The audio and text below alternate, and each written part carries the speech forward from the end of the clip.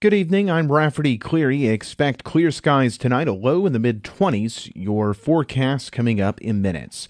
More than $12,000 in misused public money remains uncollected in two Upper Cumberland counties. Fentress County's unpaid balance of $9,684 stems from a 2014 investigation charging a former county library director with theft. Overton County's $2,710 unpaid balance also stemming from an investigation charging the former deputy director of the Millard Oakley Public Library with the same crime. In each case, the defendants received probation and an order from a judge to pay restitution. Since that time, the former employees still owe a total of $12,394 to the county governments. The Tennessee State Comptroller's Office presented the findings in its annual report of cash shortages in Tennessee's 95 counties.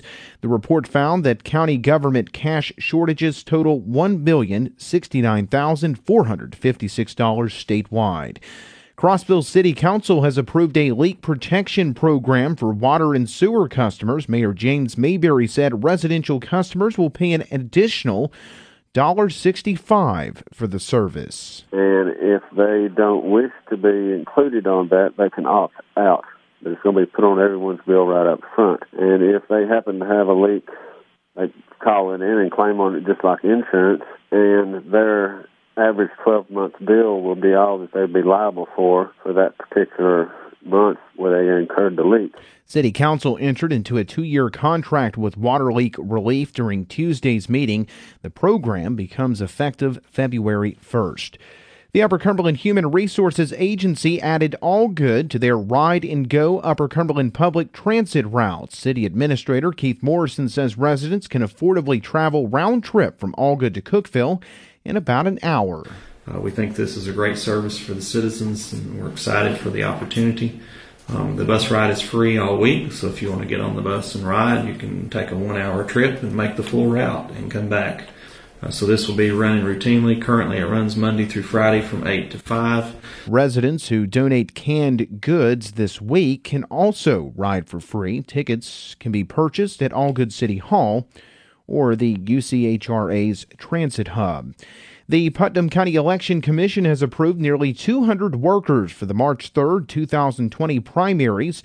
Election Administrator Debbie Steidel said 9 of the county's 22 precincts will have 2 special judges working that day, so that there won't be that downtime of those folks if they have special problems, because that did tend to happen at the last presidential preference primary, and the numbers are high and for people showing up. The commission approved 172 workers for the upcoming election.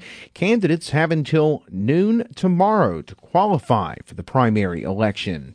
A judge has postponed the sentencing hearing for a man convicted of setting fire to the DeKalb County Courthouse. A jury found 55-year-old Gary Wayne Ponder guilty of aggravated arson earlier this year. Authorities arrested Ponder after a courthouse surveillance camera caught him lighting newspapers inside a recycling bin on fire. The 2016 fire caused more than $100,000 in damages to the building. The Putnam County Commission will look at refinancing a 2010 bond when they meet next week. County Mayor Randy Porter says the $7.2 million bond helped build the Highlands Business Park. And it is now available to be recalled and refinanced. The original rate was 3.25%. And it's hard to guess as to what the exact rate is going to be that we get when it comes up March or April of this next year, but we're guesstimating if rates stay about where they are today, it'll be somewhere around 1.8. So it'll be about $600,000 savings to the county if we refinance it. The Putnam County Fiscal Review Committee recommended moving forward with refinancing that bond during Monday night's meeting. If approved by the full county commission next week, Porter said the county will have refinanced all but one of its active bonds. Our highest bond that we had, that 2001 school bond, which had a 5.25% interest rate, was locked in. We couldn't do anything with it. It couldn't be refinanced. We're paying that off this year, so it'll be gone. We've refinanced the other bonds, all of them up to this one, And the only one, once we get this bond refinanced, our highest interest rate we'll have on any bond is 3%. Porter noted during Monday night's meeting that the county's debt management has improved since he took office 5 years ago. But in 2014, when I came into office, our total debt was $237 million.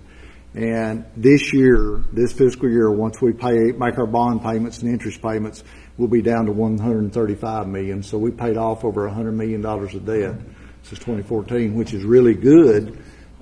We haven't had to borrow any debt over those years, so we've been able to pay it off. Of course, with the jail addition and the new school and all that kind of stuff coming up, you're going to have some debt in the future we're going to have to do. But the full Putnam County Commission meets Monday, December 16th at 6 p.m. to consider the bond refinancing.